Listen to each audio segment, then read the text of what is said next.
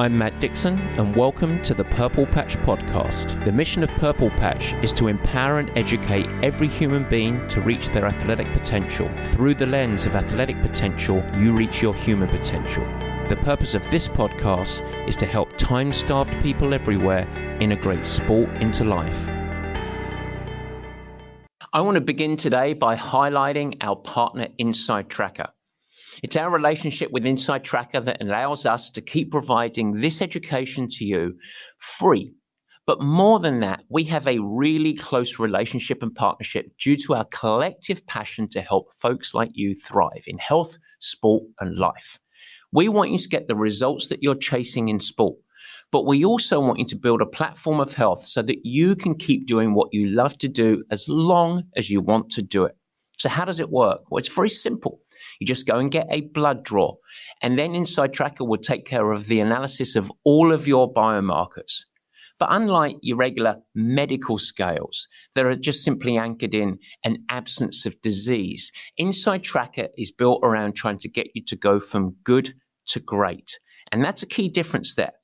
Because along with their panel of experts and peer-reviewed research, they're going to give you recommendations where you can focus on in which you're looking to improve and not just exist. We want you to thrive. And this is why we leverage it as a tool for performance with elite athletes to parents who are looking to optimize function in life. It's all peer-reviewed recommendations, and it gives you some focus around your nutrition, your stress, your training. And it's a tool that's going to help. Now, if you really want to amplify your strategy, you can always also add on a coaching consultation. And you can do that from one of the team at Fuel In if you really want to make serious changes in your nutrition.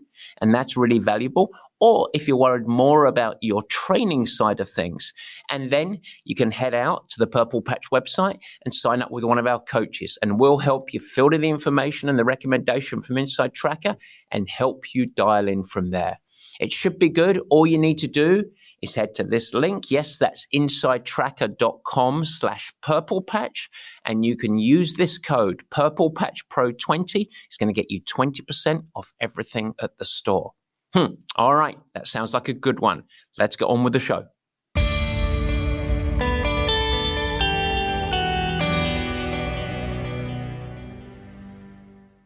And welcome to the Purple Patch Podcast. As ever, your host, Matt Dixon. And guys, this is our second release of our video-enabled podcast. You can opt to listen via your regular podcast platform. That's absolutely fine. But now you also have the option to watch with all of the additional extras and bells and whistles. Goodness me, it's fun. Either way, whichever medium you're listening through, I want to welcome you. And today it is part 2 of our discussion with Partfish Jan Sibbersen. Jan is the fastest swimmer ever at the Hawaii Ironman World Championship. Yes, that's why I call him Partfish. He's also the founder and CEO of Sailfish, a triathlon performance apparel company. Now, he built that business from the ground up over the last 15 years. Last week, we dug into Jan's story, as well as some of the lessons of applying a championship mindset to building up a business from the ground up. And it was a fantastic discussion. If you missed it, I recommend that you go back. But today, we're going to dig into the other side of Jan's brain. We're going to go going all winter swimming today. And this is important. He has more than 35 years of competitive swimming experience. And so I thought, how can we miss this opportunity? This one is for the open water swimmers and the triathletes amongst you, and I think you're going to enjoy. In today's show, you're going to learn 3 main things. The first is the key differences between pool swimming and open water swimming, and there is a vast difference. We're also going to break down some of the technical considerations and training considerations when you're seeking to prepare yourself for an open water swim. And we know that Jan is pretty good at that. And finally, I think a really important element that lots of triathletes will benefit from. Some of the recommendations and tips that Jan and I provide on how to overcome anxiety in open water. It can be a pretty daunting experience, and so we want to help you navigate through. And finally, Jan is going to have to answer the question, what happens when you get on the rubber and you're clad in that Sailfish wetsuit and you need to go to the bathroom? The answer does not include escape hatches. Jan is a wealth of information and insights, and you're going to benefit from his wisdom. Now, before we pass the baton over to Jan, let's do a couple of little salt sections because it is Matt's Musings.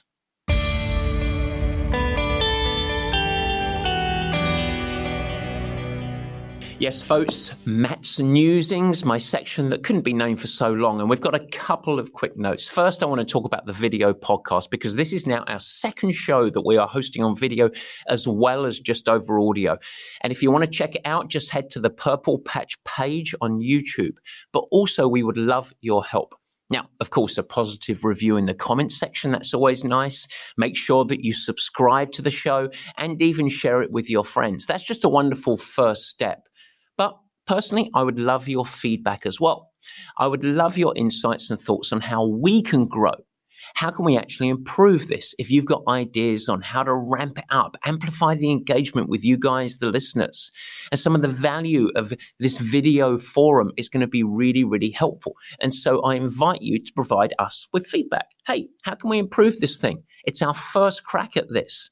You can head to the comments section on the YouTube channel, or of course, if you prefer private or you've got some pretty hefty feedback to give us, feel free to email us direct. You can do that via info@purplepatchfitness.com because look, we're listening. We want to engage you guys and we are looking to grow. What do they call it? A growth mindset.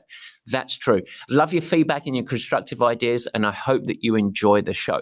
A lot of time and energy goes into it, and we want to make it the most valuable listening experience for you possible. Okay, good. Number 2, very important thing. Last week, I hosted a really valuable free webinar on preparing for your next Ironman or Ironman 70.3. That's the half Ironman distance. And I promised that you could do it in 8 to 14 hours. If you're half Ironman distance, it's more like 8 to 12 hours. If you're straying towards Ironman, typically it's 10 to 14 hours. Now, we had more than 1,000 registrants for this webinar and a lot of follow-up. It was a lot for our team to handle. But I wanted to make sure that you don't miss out on the fun. You can still grab the recording. All you need to do is register for the event now, even though it's already gone, and we will send you the recording. As a part of that offer, I provided details on how you can have a complimentary call with a Purple Patch team member so that you can thread the needle of life and training and make sure that you can successfully integrate your training into life while achieving the results that you want to do. Details are at the events page at purplepatchfitness.com, or just follow the link in the show notes or this one here for you guys that are watching. And while you can't attend live, it's a part of history now. You can still get the recording, and I think it's helpful. Finally, on Matt's Musings, I want to tell you about a new book, Steve Magness. The title of the book is Do Hard Things, Why We Get Resilience Wrong and the Surprising Science of Real Toughness. I tell you, it's a super read. I was very lucky I got an advanced copy of this, and if you're a listener to this show, you're going to find a lot of Steve's insights and thoughts will really resonate with you. I encourage you to grab a copy. It's released this week. And with that, I think it is time to say goodbye to Matt's Musings, because for the viewers at home, you see where we're going? Are you going to see Barry for this first time? Maybe? Yep, because yes, it is time for Word of the Week. We like the way he thinks, serious with a wink. Let's open the book, it's time to take a peek. It's the Dictionary Word of the Week. Yes, it is Word of the Week. And this week, the Word of the Week is capacity. Why do I choose capacity this week? Well, I want to address a misconception for folks who are seeking to integrate performance training and good habits into your life. You see, one of the common mistakes that I see people make is the mistake of believing that adhering to good habits of sleep, consistent exercise or training, even positive habits around eating, means that you have to, quote, do more. I need to find time, as though you're adding something extra into your life. I think this is the wrong mindset. Life is stressful. It's full of demand. All of us are going to face challenge. You're going to be met by unpredictable roadblocks, times where it all just feels too much. And the truth is that what's really challenging for Robert over there is really different than what might be stressful for Jill. But the key is that we all face high demand and challenge. The quest, and it is your quest, our quest, the quest is to build our capacity to absorb and navigate these times of challenge. We want to make sure that you don't crack when the going gets tough. It's not about running away from challenge and hiding, because it will get tough. The key is that you need to have capacity to thrive through those times of stress. In fact, sometimes you need to thrive because of the times of stress. And so you, to do that, need capacity. And successfully finding your performance recipe is going to provide you the scope to actually do more, adapt to more, be more effective. And it's logical because it's true. So the next time you think, I don't have time, realize that that's a myth. I work with the very busiest people in the world, and most of them realize that they need to ensure that they integrate their performance recipe into their life so that they can perform sustainably. And it's not easy, but it begins with a commitment. And from that commitment, you build habits, and from those habits, you build capacity for your health, for your life, and for your sport. And that's our word of the week. Okay, now a quick commercial. We need to actually say this. We need to tip our hat. Yes, it's Inside Tracker. You can leverage the toolbox of recommendations and insights around your health, longevity, and performance to ensure that you get the biggest bang for your buck in performance. Don't just work hard. Make sure that you place your focus on the things that are going to help you leverage and yield adaptation and gains. All you need to do is head to insidetracker.com/purplepatch and use the code PurplePatchPro20, and you have unlocked the gift of performance. But now, as we head back to the show, I get to welcome Jan Sibbersen. This week, it's all about swimming. We leverage the 35 years of experience, and for the first time, I get to say on video, ladies and gentlemen, it is time for the meat and potatoes.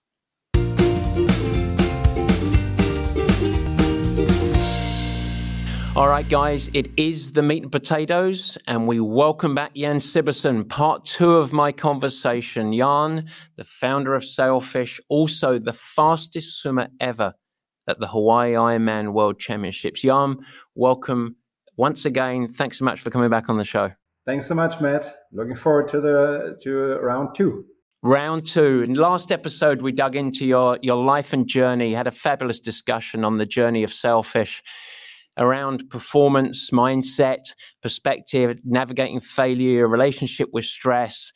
Really insightful. And for you guys that are listening today, I recommend that if you haven't listened to that episode 1, go back, because it provides so much of the grounding for today's episode. But if you did and you carry on and you don't pause and come back to this show later, we can all hold hands together and get going, because today we are going to head into a more specific subject, and one that you have almost 4 decades of experience in: swimming.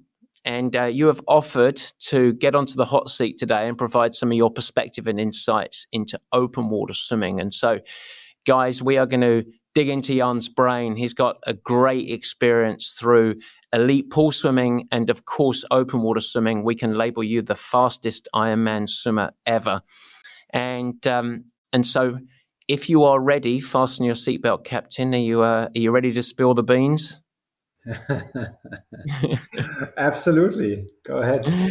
I'm very interested to see whether we're going to get into some coaching debate and arguments, or we'll agree on everything, but we shall see. Either way, it's going to be a fruitful discussion. So good stuff. So as we talked about in the first episode, you grew up a pool swimmer. I also learned that it included very high level ski racing and windsurfing, and all sorts of other sports, mountain biking. But your main sport growing up was pool swimming. You went up to the finalist Olympic trials. You competed on the national team. And what I'd love to start, you and I grew up in the same generation. I want you to give the folks listening a little bit of insight into how your swim training was right when you're at the height of pool swimming. What did your swim training look like? How many hours? How many meters a week? Give me some color on your swim training at that time. Well, that was a long time ago, first of all. But maybe to put things a bit in perspective, I actually did the math not recently, but this must have been like 10 years ago or so, and I added up because I always had a training. I kept file on my swim trainings. And I added up all the kilometers I swam in my life, and it ended up being around 50,000 kilometers. So that's when you take the equator, it's actually more than once around the entire world. So I've been in the water a little bit. But now to break it down on a more level that you can grasp. A typical, so I swam. I was a long distance freestyle swimmer. So that means 400 and 1500 free in the long course meters pool, and an average week would be 50 to 60 kilometers of swimming. High volume week would be 70, 80. I did have a week with 100 kilometers in the pool, but that was like 1 week, and then it wasn't really sustainable. But you would swim. Let's say 12 to 13 practices a week, and usually with either Sunday would be off, or only one easy practice on Sunday. So that would be the training as a swimmer, plus some dry land training on top of it, and yeah. And of those sessions, you had 13 sessions a week. How many, this is a leading question, I'm going to lead on for this, but how many of the 12 or 13 sessions were specifically focused on technique? You're obviously always thinking about your technique, but there were many sessions that were really focused on technique? As a matter of fact, very, very few. And I think that, when in swimming, it's, obviously you go from level to level. So you started as a junior, and then you make it to like a junior team, and then you get into a bigger team, and so on and so forth. But it's kind of like, maybe it's a natural selection process, but it's kind of like expected from you once you compete at a national level, that your technique is in good shape.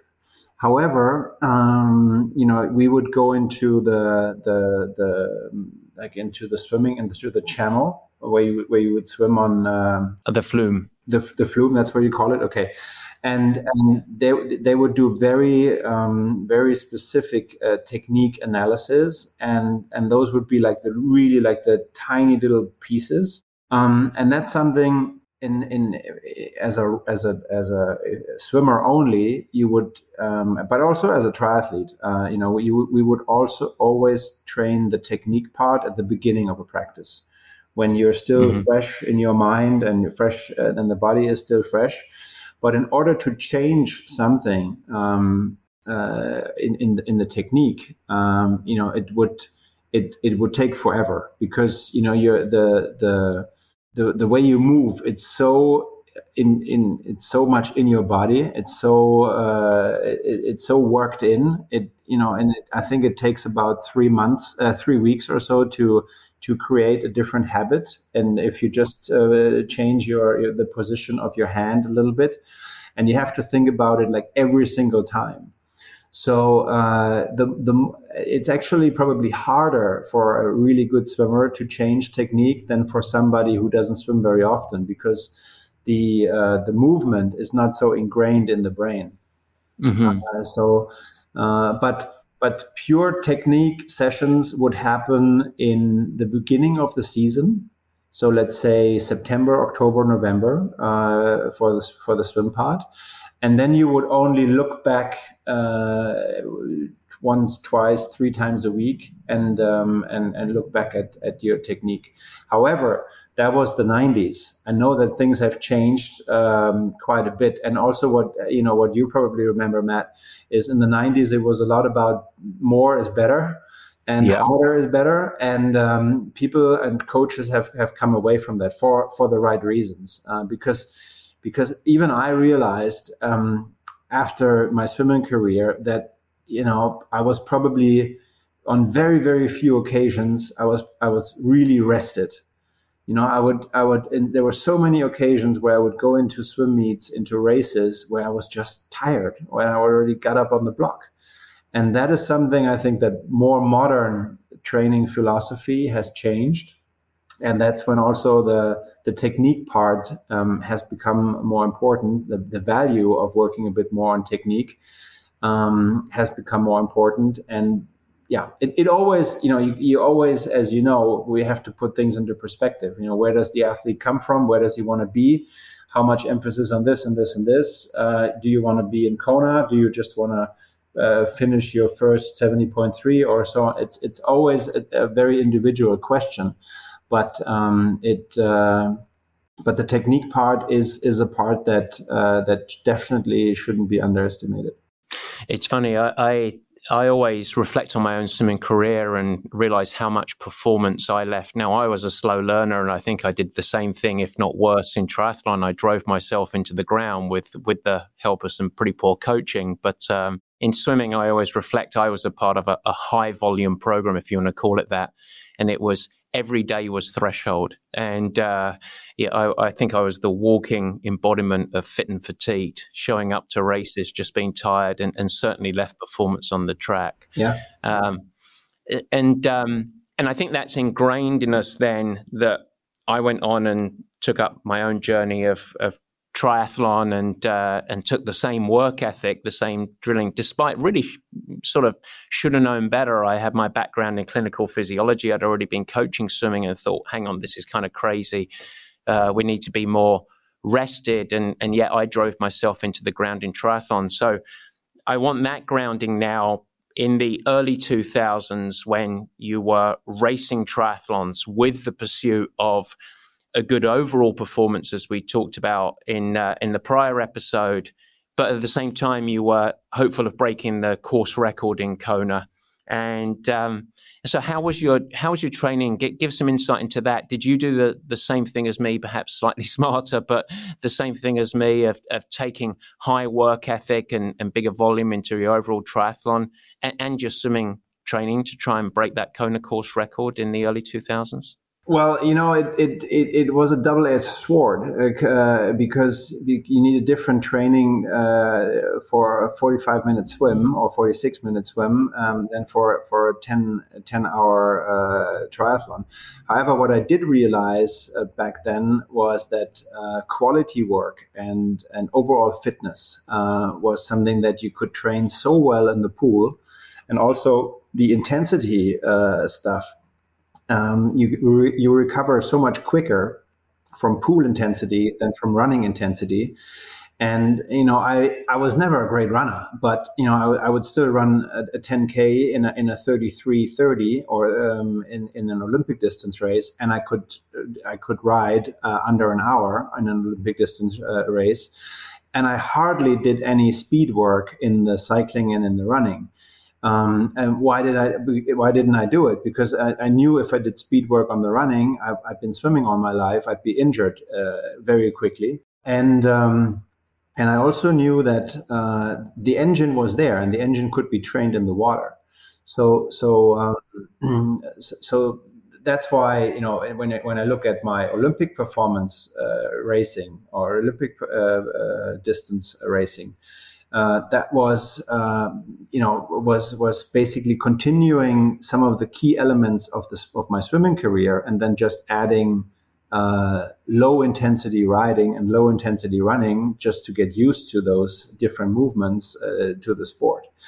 Now for Ironman, and then for trying to break a swim record, that's a different ballgame. Then I actually shifted the endurance work, or let's say the endurance fitness to swim, to cycling, and to running, and I really only focused on the swim specific stuff, like the threshold stuff that you talked about. But I also didn't swim 12 or 13 times a week anymore. I swam 4 to 5 times a week. So you get in, you swim, I would swim 4 or 5 times, 4 to 5K. That brings you to 20 to 25K. But bear in mind, you've got all these lifetime kilometers and lifetime mileage that you really draw from after you've done this for more than 10, 15 years. It doesn't go away overnight. And so you don't need to do that anymore. But you just have to do the specific stuff, to keep to the stuff that hurts the most in training, but that keeps you swimming at a certain pace for a long time. And then you just complement the whole thing with some riding and some running and some overall fitness core work, you name it. Yeah. And how about when you came back in 2017, 18, and you're now 42, 43 when you finally broke the course record? Was it similar an approach to that? Because that was quite a narrow focus. That was purely around 45 to 46 minute swim and enough to survive and hopefully have a fun day after it. You were completing, not competing for the rest of that event, which was probably a lot of fun, by the way. You were successful and you could go and have fun, but you're also 43. And so you still had all of those miles. You still had all of the, navigating the world's worth of swimming, which is a massive base, if you want to call it that will never go away. At the same time, you're 43 years of age. You're not 27 anymore. So did it look any different from that? Or was it really that and even more polarized? I'm really interested in that side of it. Hugely different. So 2 things. Number one, I qualified for the 2018 race. I qualified late 2017. So that was a huge asset because basically I had 1 year to prepare. And I knew that I would need a lot of time in the pool and not worry about qualifying for Kona, let's say in June or July, and then trying to get my swim act together in 2 or 3 months' time. So that was really beneficial in that quest for the record, that I had that slot very early, basically 11 months out. Number 2, and that pertains to the training part. The biggest difference, and that was actually striking how big of a difference it was the recovery time. And it really was completely different than 20 years ago, how long it took me even to recover from intensive swimming or intense sets in the pool. And how often I could actually do my focus sets, right? So I have a pretty much a set program for an Ironman swim. It's a 6-7 week swim program that I've done every time that I raced Kona. I'm not going to share it, trust me. No, but it's not that sophisticated. But it usually, there is a set of 800s on Monday. There's a set of 400s on Tuesday, and there is some intensive work of 200s on Wednesday. There is usually an easy day on Thursday, and then there is hundreds, the short stuff on Friday. And then you play on Saturday and you take Sunday off. So that's in a nutshell as specific as it gets. But and back in the days, I could do the 800s well, I could do the 400s well, and then I would go at it with high intensity on the 200s on Wednesday. No way, I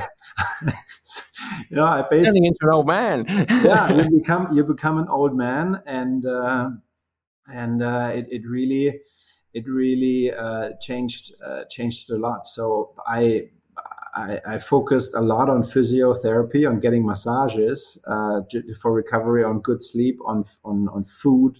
I mean, back in the days, it was about carbohydrates and that's it. Get as much as you can. But that changed obviously a lot as well. And you look at all these little tiny things to get the performance together, and when you get older. But it was really the biggest challenge was the recovery in the quest for that record. Yeah. Mm-hmm. No, it's really interesting. Well, we're going to come back to the record because I'm going to ask about focus and going through that experience a little bit. But I want to come back to technique a little bit, and I want to start to draw some insights for you. The differences in preparing for open water versus pool. You grew up a pool swimmer like I did. You raced and had a lot of success in open water. I find that a lot of the triathlon media, if you want to call it that, really promotes this huge focus on everyday triathletes having drill to get better for improvement. And a lot of those drills derive from pool swimming. So I'd love your perspective on what you see as the key elements of sort of swim readiness for triathlon swimmers. And I think what we need to do, if we can, is try and break this apart, because there are very different sort of spectrums of triathlon swimmers. So let's break it apart and sort of those that are maybe emerging from some form of background in youth swimming and sort of our swimmers, if you want to label it like that, reasonable level swimmers, folks that are swimming under 105 or 110 in an Ironman and that end of it. And then we have adult onset swimmers, where the swim is the clear weakness and they don't have that. So if you sort of maybe can break this into two parts, the differences for you between pool and open water swimming, some of the things to think about in technique specifically for open water. That's a big question, I know, but it's a big one, but you're right in, you have to really dissect it and take it apart. And who are we talking to, right? So let's start with the folks who have a swimming background, because I think for them it's naturally a little bit easier. Because they don't have to focus so much on technique work, right? And again, the next question would be, how often, what's the purpose? What's that athlete's goal? And also, how much time do they have? Do they swim twice a week or do they swim 4 times a week? So, but for a good swimmer, we all know it doesn't, the swimming, it never gets lost. So once you have that basic coordination and you have a decent stroke, that swimming never goes away, and you get a couple sessions in and you're back on track. So I think for those who have that swimming background, going into the water 2 to 3 times a week, obviously that's consistency is absolute key. Doing a little bit of technique work, but mostly focusing on really your swim and getting your swim up to speed is the key to a good swim performance. Now, speaking about open water, how to translate that into open water. I mean, I think we've all seen it, how good pool swimmers sometimes completely fail in open water. And it's because, it's an unfamiliar environment. You're not used to it. It's cold. You're wearing a wetsuit and so on and so forth. There's stressful situations in a race start, in a mass start. So, the best way to address that is to familiarize yourself with all these situations and train it. And if you know that your open water swimming performance lacks or really is behind your pool swimming performance, then I would strongly recommend you swim in open water way more often than in the pool, because that's the only way to get better, is to get used to it and to train that. I was lucky, or I am lucky, because for some reason it came natural to me, and I think I swim in a very, very straight line when it comes to open water, and that's really what it comes down to. You have to, the straighter line you swim, and the less you have to look up and look for orientation, the more efficient and consequently the faster the swim is going to be. But those are like the main points. Now, in contrast, if you don't have a swimming background and there's still lots of stroke work and technique and drill work that needs to be done, it only helps usually when you have somebody standing on the deck, on the pool deck. You can do all the drills in the world, you can do all the technique work in the world, but if you don't get immediate feedback from someone who's watching you, it's really hard to improve it over time. Because you're trying, essentially what it's all about is to reduce resistance in the water. And that's what let's say 7 out of 10 triathletes, what they can work on is reducing resistance. And whether it's a foot sticking out or whether it's the head coming, doing weird things, and there's a lot of stuff happening that is not helping you or that is distracting you from swimming faster. It's really reducing the resistance. So for those, I would recommend, try to get someone, and it's nice if it's a coach, but sometimes even your swimming buddy next to you, who might be a better swimmer, if he or she has a look at what you're doing, to give you that feedback. So to make it objective from what your subjective feeling is. You feel something, you think you're doing something, but maybe in reality you're doing something completely different. And to get that in line so that you then actually know, oh, I actually am doing this with my elbow, or I'm doing this and this with my hand. That's the key to become a better swimmer if you're not a good swimmer. Translating that into the open water is, of course, even more difficult. But you got to start somewhere. But it's probably in the pool. Yeah, a lot of triathletes, and this is becoming more prevalent rather than less prevalent, tend to be really anchored around that word specificity and actually choose to swim alone quite often because they think, I've got my special workout from my coach that I need to go and do, and they go and swim alone, and they don't have any accountability, they don't have any support, they don't get to actually observe a little bit other swimmers that are better from them, they don't get any feedback. And quite often it can be challenging because you need to try and find a group environment that is also you're getting good feedback. It's not just about getting feedback, it's about getting objective good feedback that can help you and not confuse you. But generally I think swimming with other people is, firstly, makes it a lot more fun, but there also is this amplified accountability, and I think that's a part of it. I think that even for adult onset swimmers, it's very easy for them to hate the sport, understandably, because it's such a hurdle to actually improve.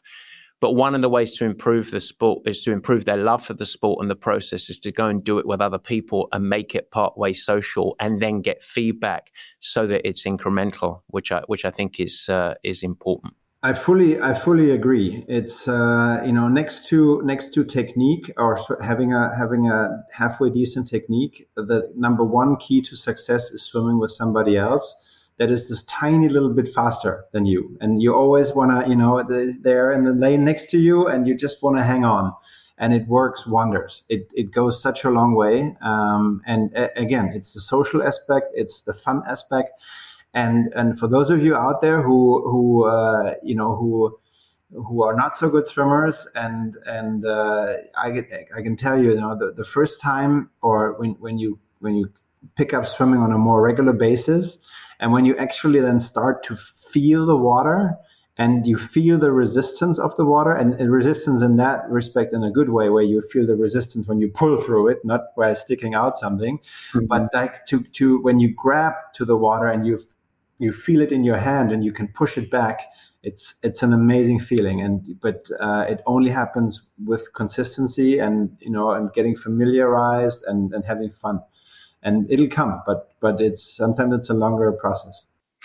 I do want to come back with the more established swimmers, because I think you also anchored on something that is not really discussed too much, which is really important, where if you grew up a swimmer to any level, a high school swimmer maybe, and you stopped, or maybe a collegiate swimmer, you're in a very controlled environment. And you've got lane lines either side, you've got a guiding line, you've got dead flat water outside other people in the lane and stuff. And what you've got is a whole other world that you need to upskill and have perspective around the environment, the challenging and the different terrain, without actually great guidance. You don't have a line at the bottom of the lake traditionally. Unless you go to Lake Placid, right? Lake Placid is the only place. But there's a whole element of being in the elements that is a wonderful opportunity. But you have to actually, you're not going to get there by doing 2, 3, 4, 5 races a year and those be your only open water swimmers. The only way to close that delta is familiarity and skill acquisition, including, by the way, unless you're very lucky and your name is Siversen, which is to learn how to swim in a straight line.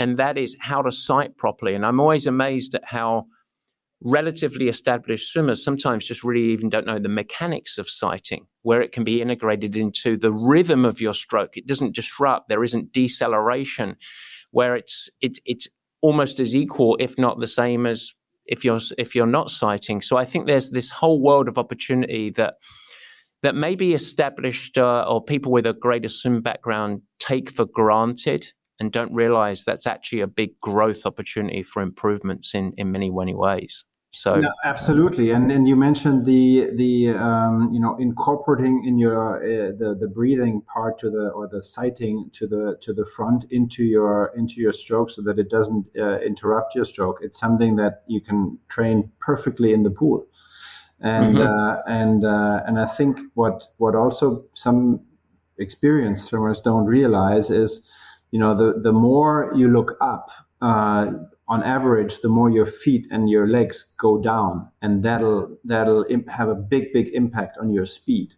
So, if you look up every third, every fourth stroke, that'll have sooner or later, probably sooner than later, have a big impact on your speed. Versus, I'm not saying you need to look up every 20th time or so, but probably like somewhere between 6, 8, or 10 strokes, and then looking once to the front.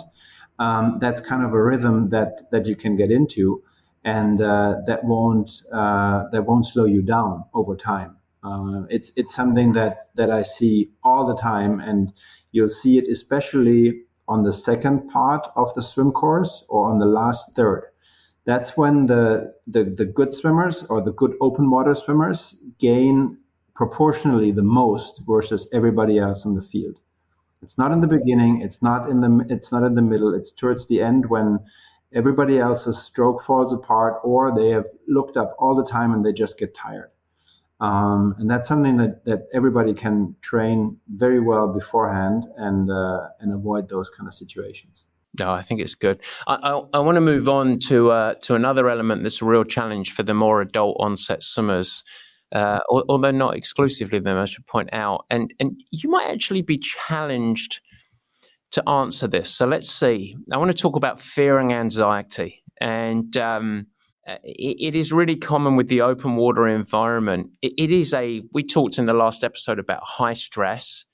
And for many, in fact, the majority of triathletes standing on the line, the swim start and the swim itself really represents a massive form of stressor, both in terms of what's underneath the water, but also being in very close contact. It's really turbulent. It's the start of the race. And so many people step forward into that first race or that first discipline of the race and just think, I just want this part to be over and then I can get on with my race. And that's really debilitating. It's performance debilitating. It's not very enjoyable. And so I'd love if you have any insights around how a fearful swimmer can navigate high stress. How can they actually get over that hurdle? That's a very difficult one, to be honest with you. And to be 100% blunt, I think it's, to some degree, it's also oftentimes the race organizers of the large corporations, let's put it that way, that prohibit sometimes the swimmers from warming up before the race. I think it would be so instrumental and so helpful, and I know sometimes it might be tough for the organizers to do that, but to almost make it mandatory for everybody to get in the water before the swim start and be able to warm up at least 5 minutes, possibly 10 minutes, just to familiarize yourself with the element. Oftentimes it's early in the morning, it's cold, it's windy, it's whatever. But once you've been in there already, and once we've done that, you've kind of like shaken off that first level of anxiety and that first Because if it all comes together, and let's say you're standing there, you haven't really warmed up, and then the gun goes off and you jump in, and then you've got everything at once. You've got cold water, you've got people around you. It might be dark. You don't know where you're going. I would be stressed, right? And it's natural. So I think that's the one and only thing is really getting into the water before the swim start, being able to warm up. That would alleviate a lot of the stress already. And everybody else, if you're a beginner and if you haven't experienced that, you just have to, give it those extra 1 or 2 minutes that the masses are gone and just jump in last. And you pass some people on the swim, but it's so much better and so much more enjoyable if you start slowly and then you ease your way into it. And then, but don't worry about this minute or so that you lose. You lose a lot more if you get a panic attack or if you get pushed under the water or anything like that. That's the only advice I have, really. I absolutely agree. And there is something, in fact, I've got a boy who's 10 and he has performance anxiety, which is normal across all areas of life. And one of the sort of guiding rules over anything that creates anxiety and fear. Case in point, last week, he had to go and train in his swimming with the older kids. He's like, what's going to happen? What's going to happen? It's very important that he had to navigate that exposure, because if we said, oh, well, don't go, then that wall would get bigger for next time and those experiences. So going through and experiencing it, even if it's uncomfortable, is really important. So there's nothing like getting in and realizing, oh, just as Baxter did when he went to that, oh, it's actually not quite as bad. And that's really like that familiarity of, hang on, I'm going to be okay, is really important. Of course, that you can do that in a training element, that if you are really fearful, meet yourself where you're at and do short bouts of exposure with a buddy or a group of friends, not by yourself. And doing it in training is really valuable. And then my last point in there, because I can't help but be a little bit of a coach, some of the people that have had the biggest anxiety and fear, when they have successfully done what you outlined there, have been the very people that have fallen in love with swimming the most. And that's it's if you're really fearful and you have anxiety, it's impossible to appreciate that. But so many people, in fact, we've had a guest on this show who's a very, very successful executive, Carmel Galvin. But I remember her joining the years that you were chasing swim course records originally. She was with us in Hawaii. She couldn't go to the beach because she couldn't face the water. She was so fearful of water, couldn't swim, and now has gone through what we talk about and now loves open water more than anyone I know.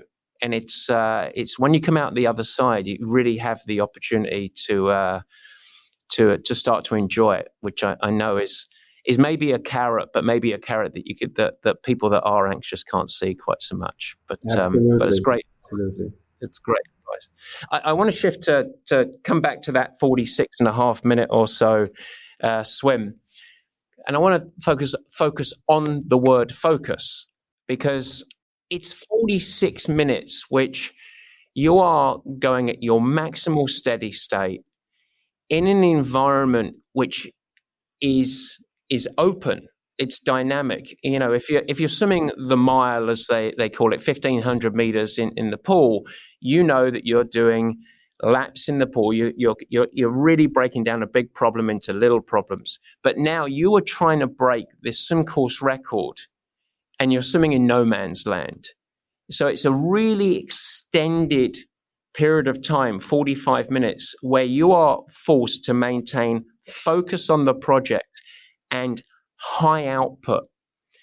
And you don't have to be chasing a swim course record to have that demand in a race. And so how did I wonder whether you even thought about this before, but how did you maintain your attention for that 45 or 46.5 minute swim course record? What were some of the tools that you used to keep on task? Oh, trust me, I took that swim apart into every little detail you could possibly imagine. I had a lot of thinking time for 10 years between 2004 and more than it was like 13, 14 years. So when it comes to the Kona swim, I think I don't know every wave, but I do know, and not every turtle, but I do know quite a bit about it. So first off, you're not in uncharted territory. You are. I don't remember exactly, but I think there is like 10 buoys along the way, something around. So I think you just count the buoys, and then every 150 meters or so there's a buoy, and so then you pretty much, if you don't, and then that helps you from. So I think the biggest mistake you can make is just swim and not really watch things and not pay attention and so on. So you want to be alert. It's just like on the bike when you have to watch your nutrition and you got to make sure you get all the stuff in, and there's never like a dull moment. There's always something to think about. So it never gets boring. And you want to make sure that it doesn't get boring during that swim, whether it takes you 46 minutes or an hour and a half. So, I broke the swim down into 4 segments because it's roughly 4 kilometers, and maybe broke down the first segment of the first 1,000 meters into also let's say the initial start in the first 300-400 meters. So, obviously super, super important in my case is when the gun goes off that nobody really touches you, hits you, or that you don't swim against the surfboard. Super, super important because the surfboards are right there and the kayakers, and it's probably one of the most critical moments of the race. So once I've achieved that and I'm gone and I have like 2 meters on everybody else and there's still people on my feet, it's that first surge, and then you swim not all out, but relatively hard on the edge for the first 50, 100 meters or so. And this would be the first time when I would take a little peek back and see, who is around me. Is there another train on the left or on the right? And where's the first buoy? Or, maybe sometimes you're not focusing on the buoy number 1, but you go straight for buoy number 2 just from the angle that you swim out. So I think I was aiming for buoy 3 or buoy 4 because I was relatively far to the left, so relatively far away from the pier. And then I would say, and again, we were talking about the fear and anxiety before. I did a really, really proper warm up for this race. So I got up at 3:00 at night, and we had a little pool in the house that was like 7 meters long. Like what is that? Like maybe 8 yards or so. And I actually got in my wetsuit, in my full suit, and I swam 200, 300 laps between 3 and 3:30 at night in the dark, in the complete darkness, and really got my body to a point where I was like fully hot, like super warmed up. And then, but because that allows you to really go from the gun, if your body realizes the gun goes off and then the engine needs to be already at 100% or at 98% at least. And you build up less lactate. I mean, that's super, super important. So maybe 200 meters into the swim, luckily, I realized that there was nobody on my feet anymore. And then I would immediately switch the pace to go slower and to go into a rhythm that I was just familiar with from training in terms of turnover. And I knew at a certain turnover, and this is something you only learn with experience. It's not something that falls out of the sky, that I would swim at that pace and at that turnover. And I knew it had to feel super, super, super easy, that first 1,000 meters.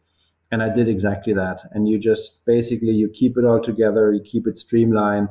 Luckily it was a very calm day in the water. So there wasn't much, and that was one of the major reasons that the record fell that day, that the outside factors also played in my favor. But yeah, so continuing on the swim, you count the buoys, you know where you are. And then subsequently, it's getting a bit harder on the second half of the first half.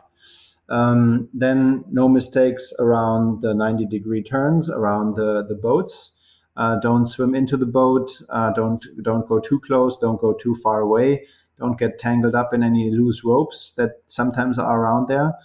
Yeah, and then you do that second turn, and then you go back home towards the pier, and so that's let's say the third quarter, and then it gets hard, and it's getting hard, right? And then you wonder, is there current or is there no current? Do you have the current in your favor or against you? I didn't wear a watch. So in all my other attempts before, I was wearing a watch, and I had a really quick peek on the watch, but I felt that it didn't help me, and it really, you only stress about it because you don't know what the current is doing, and if the current, you can be at the turnaround buoy at 20 minutes, which I have been before, and then you come home and it's 47, and you're like, what the hell happened on the way back? And it is the current in Kona. So and trust me, as the more this, but the more the pain comes, the more you stay on focus, right? You are focused, so you want to get back home. And I think the last 800 meters or so, it's really a question of willpower. It has nothing to do anymore. There's not much more of, you don't think about technique or anything. It's really just making it there. And the waves are getting bigger because there's been a lot of boats driving around, and the sun has come up, and everything gets a bit messy. But this is when when I really went for the fight, and it's just a fight. That's what it is. And then it happened, and it was a great rest of the day. Even though I hadn't really trained much for cycling and running, but it's the joyful feeling is just second to none.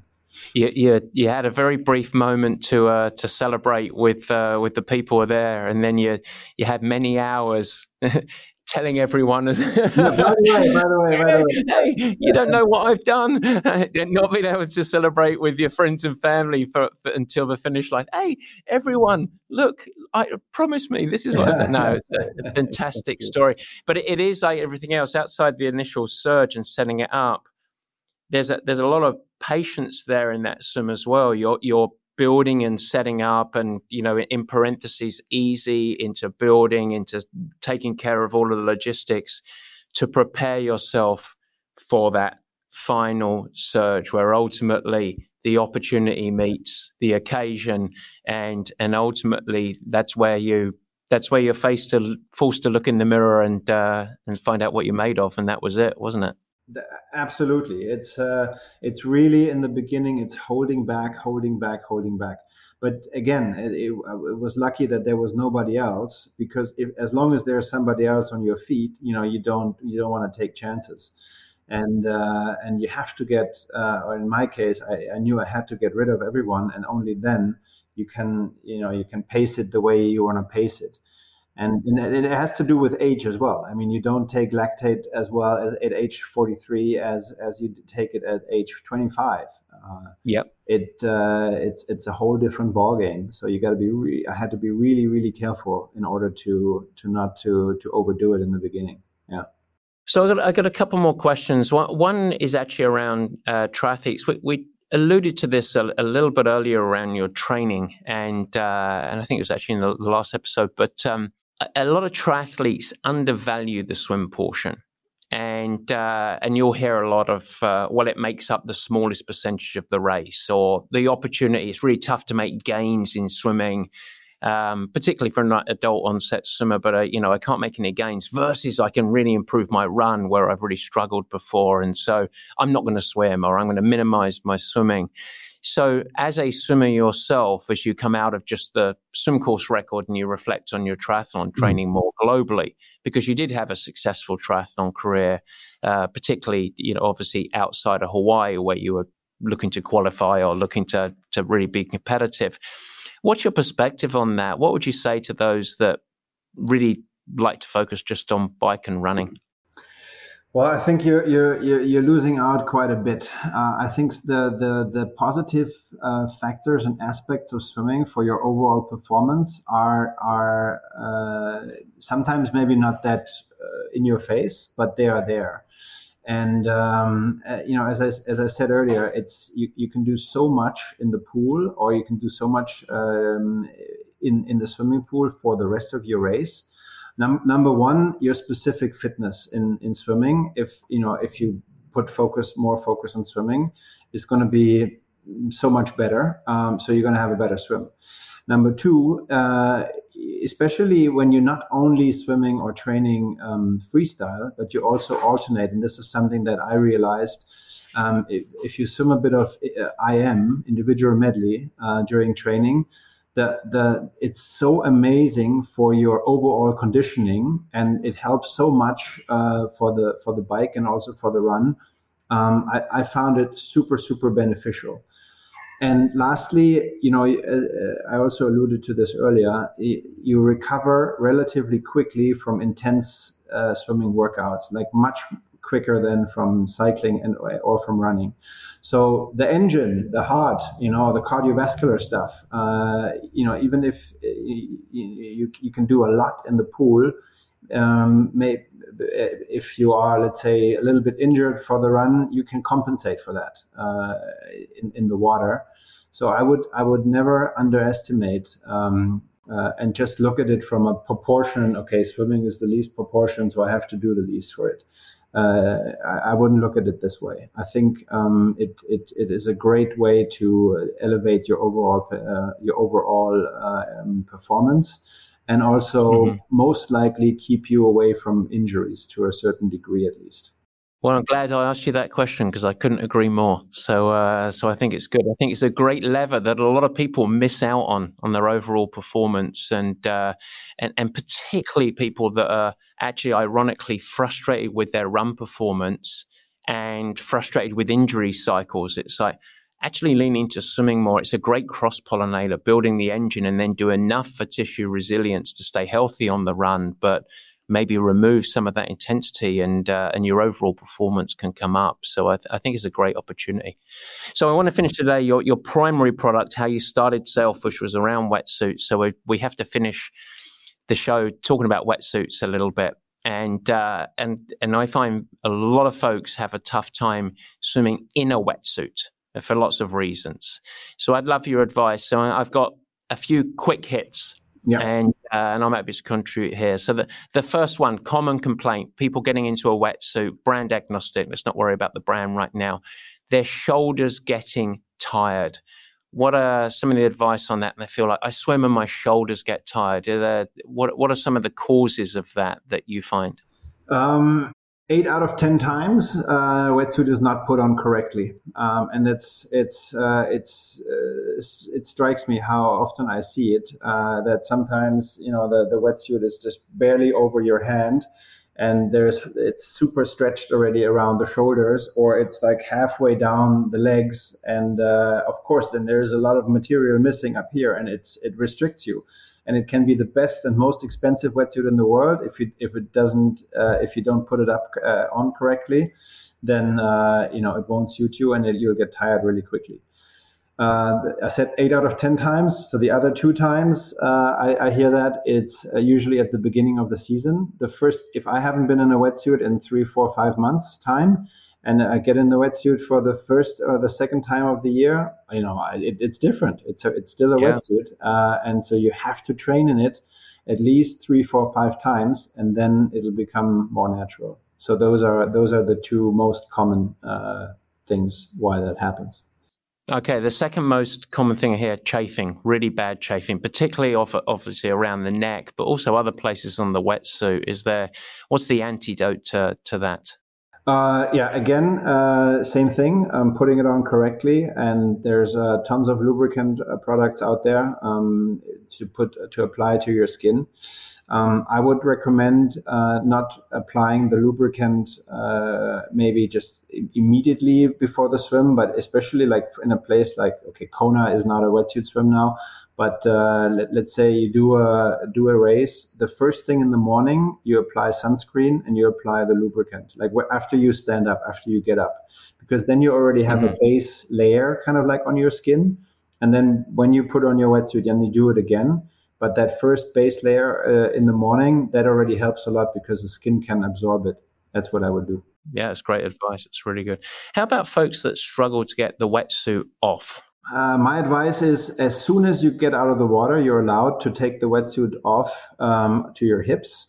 Do that immediately, because as long as you have that little film of water between your skin or your body and the wetsuit, it comes off super easily.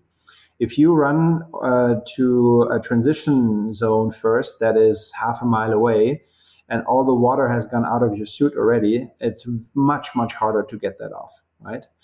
And then the second part is if you take off the legs and you see what happens there, sometimes it looks funny from the outside, the balancing acts and the ballerinas that you see sometimes, but take it easy and just sit down. It's even if you have to sit down on the grass and pull the suit over your heels, because that's usually where the fact where you can't get it off.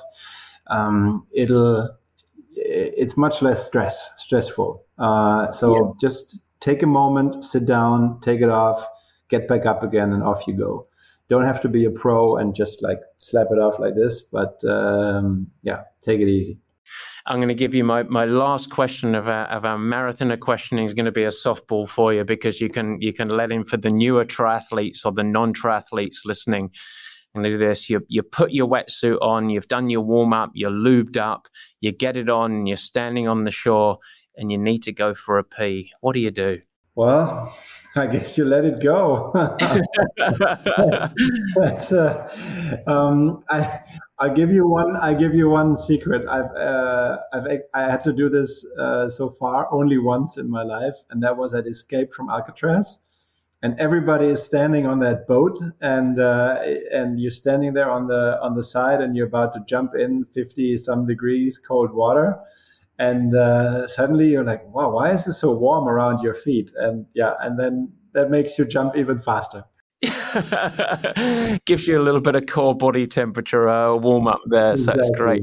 Exactly. Jan, thank you so much for your time. You're so generous to go through 2 episodes with me, and I very much enjoyed it. I want to wish you the best of luck for Sailfish coming into the US, and it's a wonderful story, and you're clearly a great leader, but I really appreciate it. And I guess everyone wants to know: are you ever going to go for 45 minutes, or is that chapter of the book closed? That chapter is so closed. So 2018, October 13, that was when I broke the record. That was the best day to retire. It won't get any better. So I made that decision that very moment, that day. Good man. Well, what a great way to close the book, and congratulations once again. Thank you for being on the show. Really appreciate it. I guess my last thing is where can people find you? We'll put you in the show notes, of course, but where can people follow along with Sailfish? Just go to sailfish.com, and there you have it. There's a US website. There is a global website.